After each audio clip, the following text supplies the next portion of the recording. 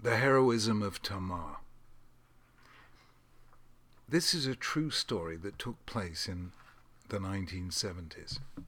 Rabbi Dr. Nachum Rabinovich, then principal of Jews College, the rabbinic training seminary in London where I was a student and teacher, was approached by an organization that had been given an unusual opportunity to engage in interfaith dialogue. A group of African bishops wanted to understand more about Judaism. Would the principal be willing to send his senior students to engage in such a dialogue in a chateau in Switzerland? To my surprise, he agreed.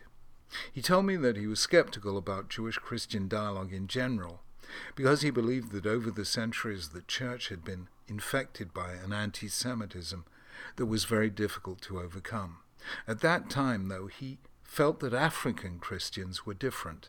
They loved Tanakh and its stories. They were, at least in principle, opening to understanding Judaism on its own terms. He didn't add, though I knew it was in his mind since he was one of the world's greatest experts on Maimonides, that the great 12th century sage held an unusual attitude to dialogue. Maimonides believed that Islam was a genuinely monotheistic faith, while Christianity in those days was not. Nonetheless, he held that it was permitted to study Tanakh with Christians, but not Muslims, since Christians believed that Tanakh, what they called the Old Testament, was the Word of God, while Muslims believed the Jews had falsified the text. So we went. It was an unusual group, the Smicha class of Jews College, together with the top class of the yeshiva in Montreux, where the late Rabbi Yechiel Weinberg, author of Seride Eish and one of the world's foremost halachists, had taught.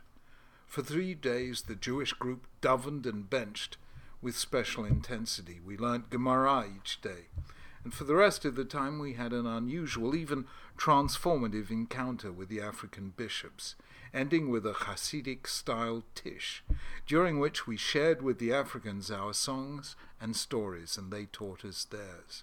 At 3 a.m, we finished by dancing together. We knew we were different, we knew that there were deep divides between our respective faiths, but we'd become friends. Perhaps that's all we should seek. Friends don't have to agree in order to stay friends, and friendships can sometimes help heal the world. On the morning after our arrival, however, an event occurred that left a deep impression on me. The sponsoring body, a global Jewish organization, was a secular one, and to keep it within their frame of reference, the group had to include at least one non-Orthodox Jew, a woman studying for the rabbinate. We, the Smicha and Yeshiva students, were davening Shacharis, the morning service, in one of the lounges in the chateau, when the Reform woman entered wearing tallis and tefillin and sat down in the middle of the group. This is something the students hadn't encountered before. What were they to do? There was no mechitza, there was no way of separating themselves. How should they react to a woman wearing tallis and tefillin and praying in the midst of a group of men? They ran up to the Rav in a state of great agitation and asked what they should do. Without a moment's hesitation, he quoted to them the saying of the sages: a person should be willing to throw himself into a furnace of fire rather than shame another person in public. With that, he ordered them back to their seats, and the prayer continued. The moral of that moment never left me. The Rav, for the past 32 years, head of the yeshiva in Ma'ale Adumim, was, and is, one of the great halachists of our time.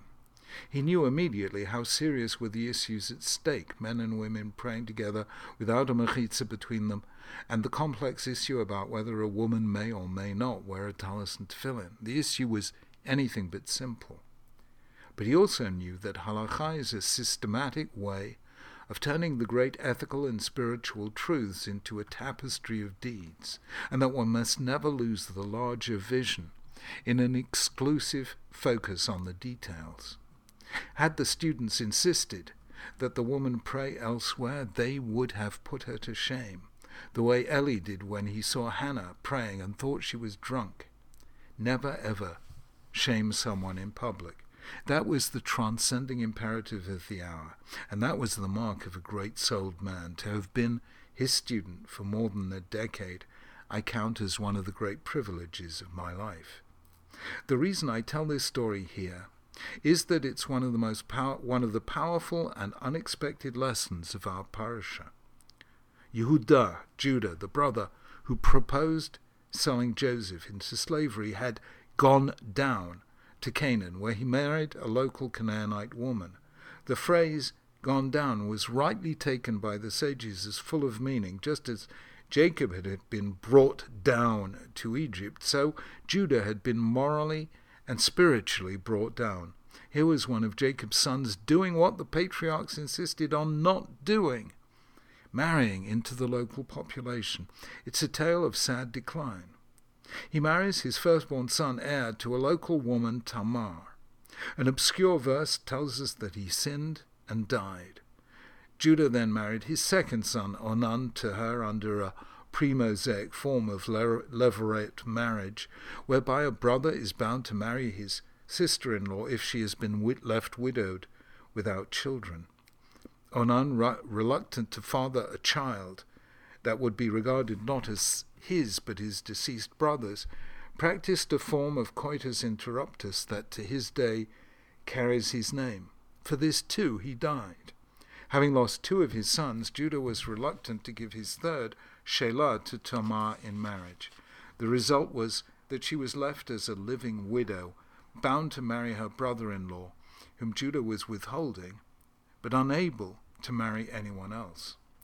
After many years, seeing that her father-in-law, by this time a widower himself, was reluctant to marry her to Shelah, she decided on an audacious course of action. She removed her widow's clothes, covered herself with a veil, and positioned herself at a point where Judah was likely to see her on his way to the sheep shearing. Judah saw her, took her to be a prostitute, and engaged her services. As surety for the payment he had promised her, she insisted that he leave his seal, cord, and staff. Judah duly returned the next day with the payment, but the woman was nowhere to be seen. He asked the locals the whereabouts of the temple prostitute. The text at this point uses the word kadesha, cult prostitute, rather than zonah, thus deepening Judah's offense. But no one had seen such a person in the locality. Puzzled, Judah returned home. 3 months later, he heard that Tamar was pregnant. He leapt to the only conclusion he could draw, namely that she had had a physical relationship with another man while bound in law to his son Shelah. She had committed adultery, for which the punishment was death. Tamar was brought out to face her sentence. She came holding the staff and seal that Judah instantly recognized as his own. She said, "I'm pregnant by the person to whom these objects belong." Judah realized what had happened and said, "Tzadka mimeni, she is more righteous than I am." This moment is a turning point in history. Judah is the first person in the Torah explicitly to admit he was wrong. We don't realize it yet, but this seems to be the moment at which he required the depth of character necessary for him to become the first real Bal Tshuva. We see this years later when he, the man who proposed selling Joseph as a slave, becomes the man who is willing to spend the rest of his life in slavery so that his brother Benjamin can go free. I've argued elsewhere that it's from here we learn the principle that a penitent stands higher than even a perfectly righteous individual. Judah, the penitent, becomes the ancestor of Israel's kings, while Joseph, the righteous, is only a viceroy, Mishneh Lamelech, second to the king. Thus far, Judah. But the real hero of the story was Tamar. She had taken an immense risk by becoming pregnant. Indeed, she was almost killed for it. She had done so for a noble reason, to ensure that the name of her late husband was perpetuated. But she took no less care to avoid Judah being put to shame. Only he and she knew what had happened.